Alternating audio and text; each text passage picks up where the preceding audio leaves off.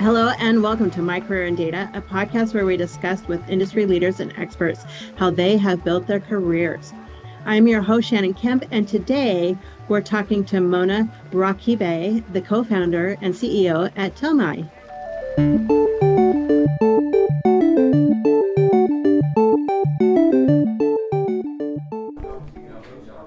With a robust catalog of courses offered on demand and industry-leading live online sessions throughout the year, the Dataversity Training Center is your launchpad for career success. Browse the complete catalog at training.dataversity.net and use code DVTalks for 20% off your purchase. Hello and welcome. My name is Shannon Kemp, and I'm the Chief Digital Officer at Dataversity, and this is My Career in Data, a Dataversity Talks podcast dedicated to learning from those who have careers in data management, to understand how they got there, and to be talking with people who help make those careers a little bit easier.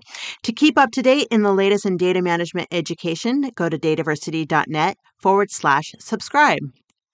Today, we are joined by Mona Rakibe, the co-founder and CEO at Telmai. And normally, this is where a podcast host will read a short bio of the guest, but in this podcast, your bio is what we're here to talk about. Mona, hello and welcome. Thank you so much, Shannon. Hello, good afternoon. What a fantastic Friday evening to be with you and talk about my journey. Oh, I'm so excited for you to be here and to learn about you. So you're the co-founder and CEO at Telmai. So tell me about Telmai. What's the company about, and what is it that the company does? So Telmai is a data observability company that me and my co-founder Max Lukic started almost 2.5 years back. What data observability is that we look at the data using our machine learning, statistical analysis, and we extract insights about the data that tells us about the health of the data, and we constantly monitor that. The company is, as I mentioned, 2.5 years old, but we have built it out very rapidly. We have customers like Merkle, Clearbit, DataStax. We have built partnership with GCP, Databricks, Snowflake, and so on. The product has already been loved. We have great reviews on G2, and also were leaders in the GigaOM report for data observability. So seed stage, so far I've raised $8.5 million seed round of funding for Telmai, and we are on a roll. Oh, that's exciting. So congratulations on starting this business. I can't wait to hear until we get to that point. So, but tell me, as the founder and CEO, I'm sure you're wearing many hats at this point. So, what does your typical work week look like? This is a very interesting situation in an early stage company, specifically like Telma. There's a lot to do, always. Mm-hmm. And specifically with the role of a founder CEO, it cuts across many different dimensions and many different business units of Telmai, from operations to sales to marketing, because we don't have such a built out team in all these different functions. So first thing, my primary focus is to make sure that we build a strategy for the company. That's number one thing, across specifically around the product market fit. Once we set that strategy, there is a tremendous amount of distractions that can go in a startup's world. So how do we make sure that we set the focus areas for the team month over month, quarter over quarter, so that we are all aligned and march in the same direction and reduce the noise and focus on the signals that we need to focus on. So those couple things are high level, and how we deliver this is through a good culture and good team. So one of my key role is to hire the right team who are super top in what they do, because at our stage it's very difficult to execute if you don't have the right team. So the right team and the right culture, and keeping that momentum. Having said that, on a tactical level, if I just have to look today, I had a meeting about legal, contract review, sales negotiation, like it's all over the place, discovery call. And somebody told me very beginning when we started the company, you have one role, which is to both of us, me and Max, founder role. And that role is a very different role. You got to do whatever it takes to move the ship forward. So it is a very overloaded term. It's a very complex thing. I did not realize what that meant till I really started. It's literally anything that comes your way, right? Sure. Outbounding, talking to people, whatever it takes to get this ship moving constantly. Oh, but how exciting and how fun to put all of your passion into this and build that up. It is absolutely. And I feel fortunate that I even have this opportunity. Uh, Congratulations again. So let's back up a little bit before we get into the why and when you started. So tell me, Mona, is this what you wanted to be when you grew up? Was this the dream? Say, I'm going to be a CEO of Telmai when I grow up, and I'm going to co-found this company. On what was the dream? So this is super funny, Shannon, because I am born and raised in a very small town in India. Or it is not super small, but it's definitely not the big cities. So uh, to put it really straightforward, my dreams also couldn't reach where I am today. So my dreams were humble back then. If I had dreamt about being a working person growing up, that itself was a big thing. So being a Oh, co-founder, CEO of a tech company is something that I don't think my dream would have reached back then. So I have sure. done my dream long ago. So it was a very humble dream. So I've come way far ahead from that part. So yeah. Oh, wow. So tell me about that. So growing up, so then when did you start evolving your education and what did you start focusing on as you got older and start creating those dreams? Yeah, so a little bit like I've grown up in a family where like my mom was a homemaker, my dad Mhm. a government agricultural officer. So a lot of the town where I grew, Nasik, there were good colleges, but the engineering colleges were very tough to get in, and specifically computer science was hard one. So I definitely did my graduation in computer science. Mm. Programming is something that I liked, specifically was good in the logic behind programming. From there on, I stepped out of my town to a bigger city, Pune, where I did my master's in computer science. That itself was a big step, like kind of reasoning out with my dad that it's the right thing to leave the home and not have an Sure. arranged marriage and like look Yeah. out for my career.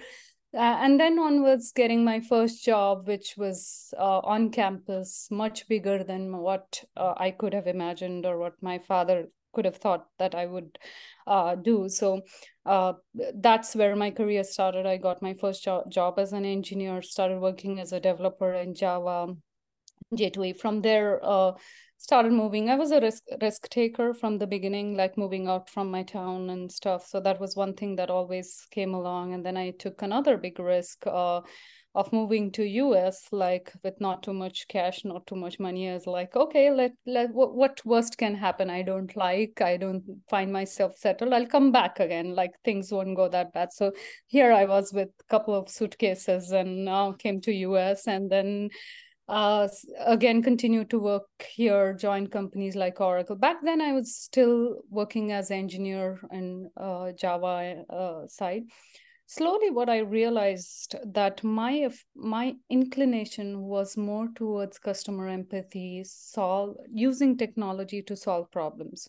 Mm, So then I mhm, started pivoting towards like understanding how the product is used by customers and move towards quality engineer, and I started actually doing functional quality assessment, like using the product how customers would use. Started writing about that at Oracle, complex product capabilities, breaking them down into how customers would use it. Slowly that kind of carved out my path to product management, which was one of the mhm, big pivotal change for my career. And I started moving more and more towards customers, so much that I used to love doing this day in a life of customers. So basically taking a technology, mhm. but spinning it around, looking at the why part of why will this technology even be relevant? Why would somebody care about this? Like, are we doing it just to innovate, or are we doing it to solve some real problems? And that's how from I was heading Oracle BPM product suite, helped move to the cloud, then joined a startup. Right after that was my entry into the startup world at a master data management company called Reltio. I was the founding product manager Mm-hmm. there. That's where I entered the startup world, which was so fascinating, to be honest. It was so amazing. The pace at which I could make a change in a startup Sure. was awesome. Like the whole thing that I mentioned, working closely with customers, that was all 10x in a startup, right? Like you have a problem, you just get stuff done. There is no waiting for anybody. There's no like just move. So I joined there as a founding product manager, grew into heading their platform. The company was early stage, and I was with Reltio till its hyper growth into its unicorn status and so on. After that, the startup is what I got the bug, right? So when I quit Reltio, I'm a mom of two daughters, by the way. So when I quit, I quit Reltio, and I thought I wanted to take a break. And my co-founder called me, and he's like, this problem we were working on and we kept seeing at Reltio and other companies, let's solve it with AI and data science. And I have this amazing idea. And as I told you, I'm a risk taker, right? So it Yeah. took me exactly 2 minutes. I had a 2-year-old back then at home. Most people would be like, I have so much going on. But I was like, you know what? Let's do it. Like, let's just start a company. I don't overthink these things. It felt right. The Yeah. problem is something I knew. Yeah. I told you it's important to have the right team and stuff. I knew this person, I knew the problem, and as always, I was like, what is there to lose? Like, yes, of course, there's things I Sure. could calculate a lot of things, but it feels right. The industry needs this. We have an idea, novel idea to solve it, so let's go for it. So that's really how my journey was, through engineer turned product manager turned founder CEO. Oh my goodness, that's quite the journey. So let me ask you a couple of questions. I, so I'm so impressed, that you were so confident in yourself. You knew what you want. You stood up for yourself and said, "No, hey, I'm going to go do this. I'm going to go get my master's." That's so impressive. It takes a lot, to do that, and I don't know if that's risk taking as much as just confidence and self awareness of what you wanted to do. Yeah, it's both, honestly Yeah. speaking. And I'll tell you something, but you're scared, like everybody else, right? Sure. And Yeah. you're confident outside, but you know that you're fighting against your parents and your family. So you have additional pressure to prove what you did was right, and Hmm. it was meant to be, right? Like I had that extra pressure of like going back to my dad and saying that, hey, that was the right thing to do. See, good thing you send me out and everything worked Yeah. out. And you're also paving a path for others who want to do the same thing. Yeah, so it may seem on the surface being confident, overconfident, but that also is a little bit of a scary thing. Oh, it certainly, I'm sure it was not easy. So confident, yes, but maybe a hard thing to do. So that's really impressive. And so what was the catalyst then too that made you decide you wanted to move to the US and make this other big, huge, and this was certainly a risk, moving to another country. Yeah, so a lot of it was opportunities, right? It was a lot like I was engineering, and back then, now my husband, I was dating him. He's also in tech, and we both were thinking that it is time to kind of get out of our smaller pond and explore what we can do beyond, right? More opportunities. Being specifically, we were very curious and interested in coming to Silicon Valley, Hmm. where a lot of innovation happens, where a lot of advancement happens, and again goes back to that mindset that yes, we at at the most we will feel that this is not right, Hmm. and we will come back. That path is always there. It might put additional challenges, but best case we go out and we know that there is something that we wanted. And like many immigrants, right? The funny story is like I came on H-1B and I told that, look, my family is here, your family is here. We are not going to renew our H-1B. We'll stay for 3 years. We'll experience a new country, a new way of working. We'll be in a faster paced, more innovative place. And then we'll go back. But that never happened, right? That 3 years and no renewal, that never happened. This is home now. Yeah.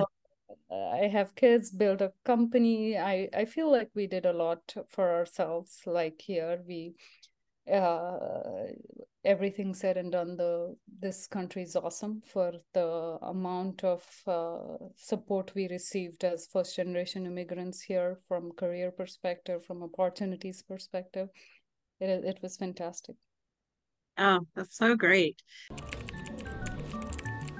More and more companies are considering investing in data literacy education, but still have questions about its value, purpose, and how to get the ball rolling.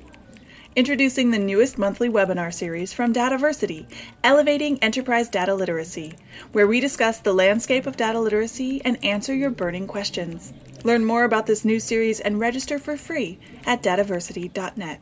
And so then tell me then a little bit then. So you had this conversation with Max, your partner, to talk about this problem that you wanted to solve. So you just decided to jump in and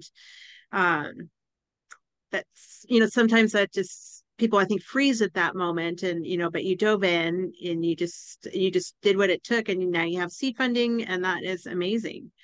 So just to go after that and Yeah.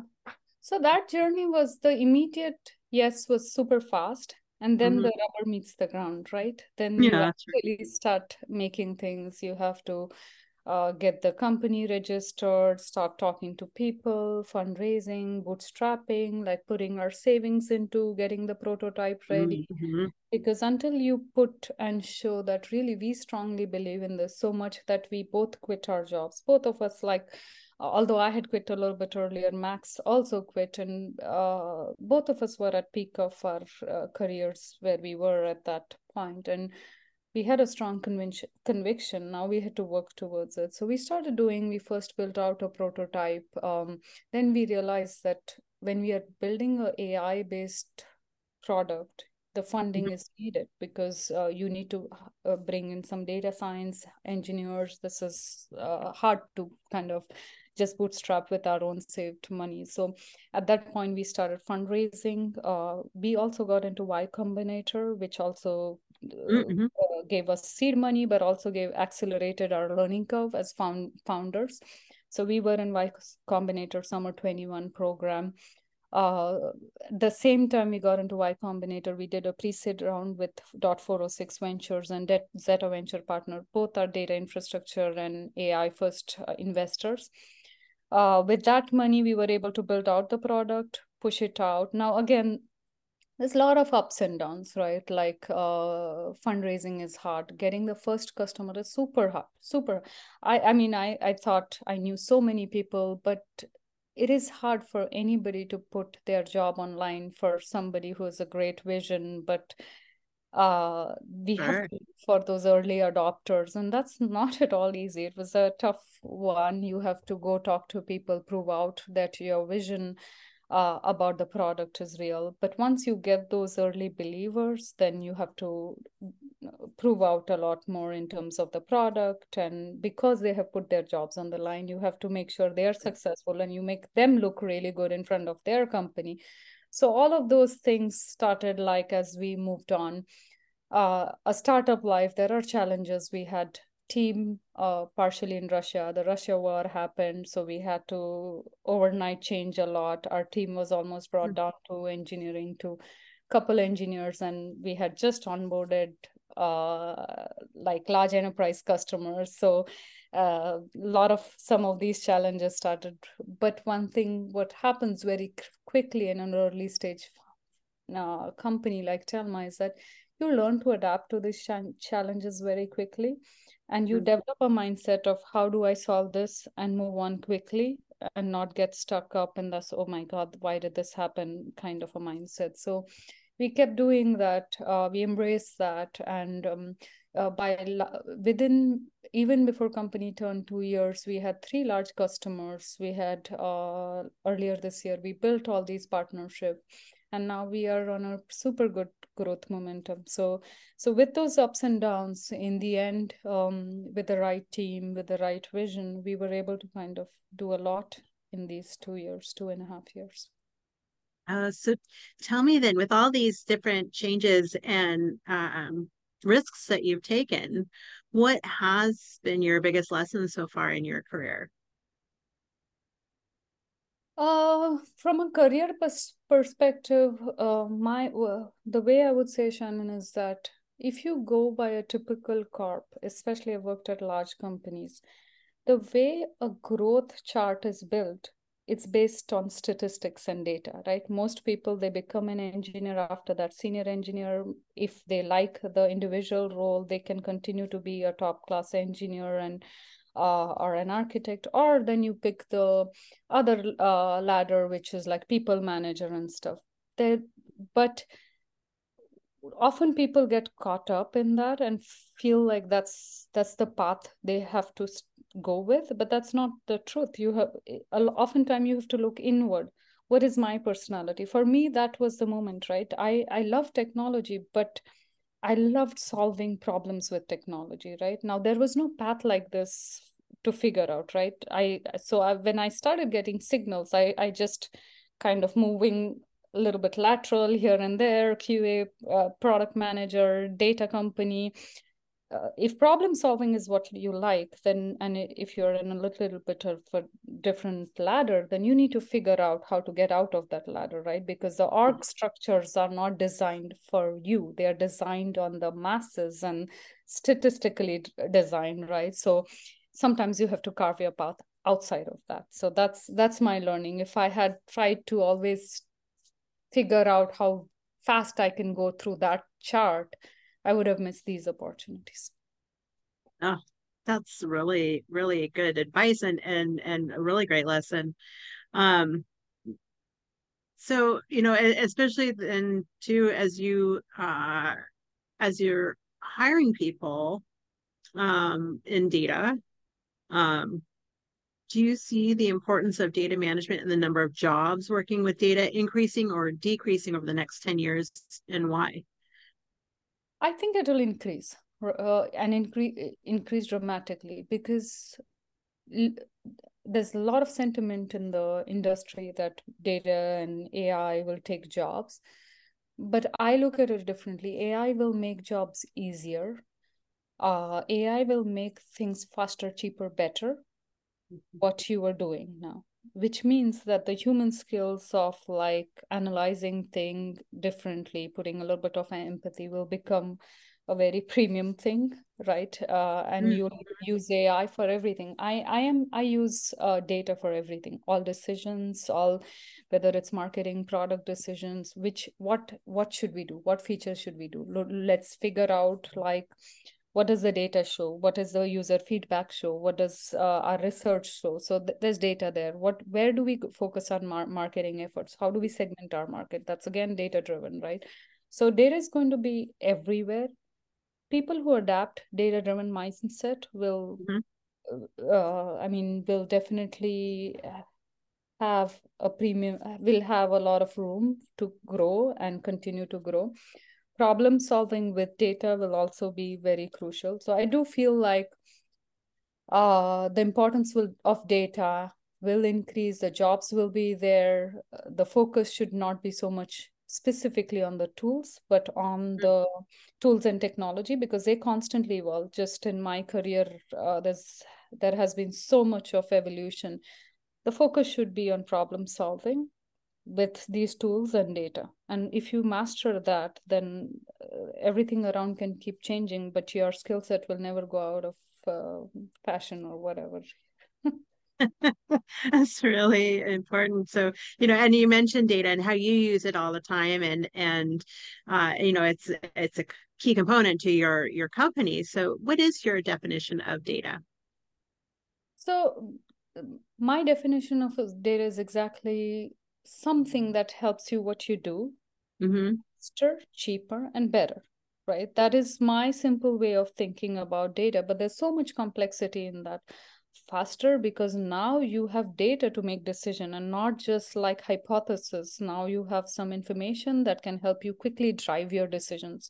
And everybody's impatient today, right? Everybody wants, I mean, think about the time when cloud came, right? The adoption curve was so like it took its own sweet time for everybody to adopt it. If you Mhm. think about generative AI, in November, we all played with Open ChatGPT, Open AI, and today so many companies are already have production models and like everything has become fast. And then data helps things get even cheaper, right? Like because in terms of now, we have the technology to make decision faster, cheaper, and better. That our bar for better has increased dramatically, right? Even for startup our stage, people expect top-notch service, top-notch product, everything, right? And I feel data gives us these three things uh, in general at every level. That is really a great definition, and I agree with that wholeheartedly. Um, so then, Mona, especially as an employer, what advice would you give then to people looking to get into a career in data in any aspect? Yeah, so first thing is data is here to stay. AI is here to stay. So the sooner we all kind of accept that fact and start learning and getting our skills updated, and at every level we have to do it. Even at my level, I have to always be two step ahead of what is happening on technology front. So I would definitely advise everybody to embrace that. Uh, First thing, data is here to stay. AI is here to stay. So build that skill set. And when I say skill set, sometimes it's not so important that you start coding and doing everything, start learning every single data science algorithm. But what you need to know is how do these things apply to what you are doing, and how can you Mhm. solve what you're doing with the use of data science, and then the technologies will evolve and you have to keep learning. So my top advice would be like embrace this, start leveraging some of the modern technology, start updating yourself with what's happening in the AI world, especially generative AI. We did that at Telmai. We have like a hackathon, and we are encouraging everybody to constantly see what can we do, what we are doing better with AI. It doesn't have to be in our product and as a part of our product, but it could also be like Copilot, and how can we write better test coverage using AI and make our lives easier. So really embrace that mindset. That's great advice. And so tell me, how do you keep up with the latest technology and what's happening in tech? So I definitely read up most of the time. So I read up. I used to read books before a lot, but now I Mhm. either listen to books that helps Mhm. me kind of do multiple things together. I follow folks whom I feel have a good point of view, Mhm. whether it's in data science and data itself. So who have a clear articulation, who have good customer-driven approaches to explaining solutions. So I follow that. I feel those are easier way to consume shorter nuggets. The other thing that I personally like doing is I like to write blogs for Telmai myself, at least the outline, Mhm. and that enforces me to do a lot more research, right? It's a forcing factor, and I have a personal objective of at least getting one or two blogs out, which means, and I pick a topic which I should research. So let's say when large language model came and there was a lot of hype around it, what is the impact of data quality on model training? Now that's a topic I knew there is impact. I knew as somebody who's in the space that there is going to be impact of bad data on how you train your model, fine tune your model. So I said, why don't I write it? And if I'm writing it, I have to do a very thorough research. So that then I start reading about it, and then I start following few authors, and then so it kind of puts me in this forcing factor kind of a thing. And by the end of it, because I'm writing about it, I kind of develop a subject matter expertise and point of view on Oh, very nice. I like the multitasking. that. It's so great, Master of multi-purpose. Yeah. Oh, well, Mona, this has been so great. So I'd be remiss if I didn't ask, if people wanted to learn more about Telmai, where would they go? So our website, AI, which is getting updated in next couple of weeks, we'll have much more. But there's a lot on AI. I'm very accessible on LinkedIn, I individual, because as I told you before, I love talking to people. So I'm one of those people. I have another kind of thing that I like to do is like people, especially in the data space. So uh, having at least 4 or 5 meeting with new people and just understanding what their pain points are, what they're learning about, what they are seeing in their use case in their world is something that I absolutely derive a lot of insights from. So easy, I'm relatively very easy to get hold of on LinkedIn and stuff. But learning about Telmai, www.telm.com, telm.ai, my bad.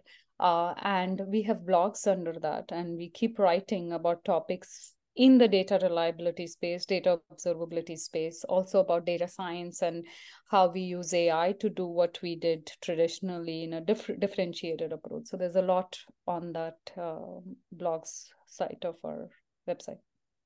Very nice. And I'll be sure and grab those URLs from you, and we'll get them posted on the podcast page as well for everybody. Awesome. Sweet. Well, Mona, thank you so much for joining us today. I really appreciate it. It's been a joy getting to know you.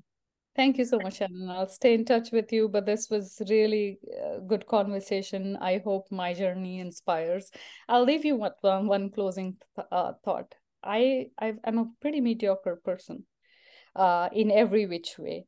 And that's why I hope the audience learns this, that do not try to pattern match you with others, because that's very limiting.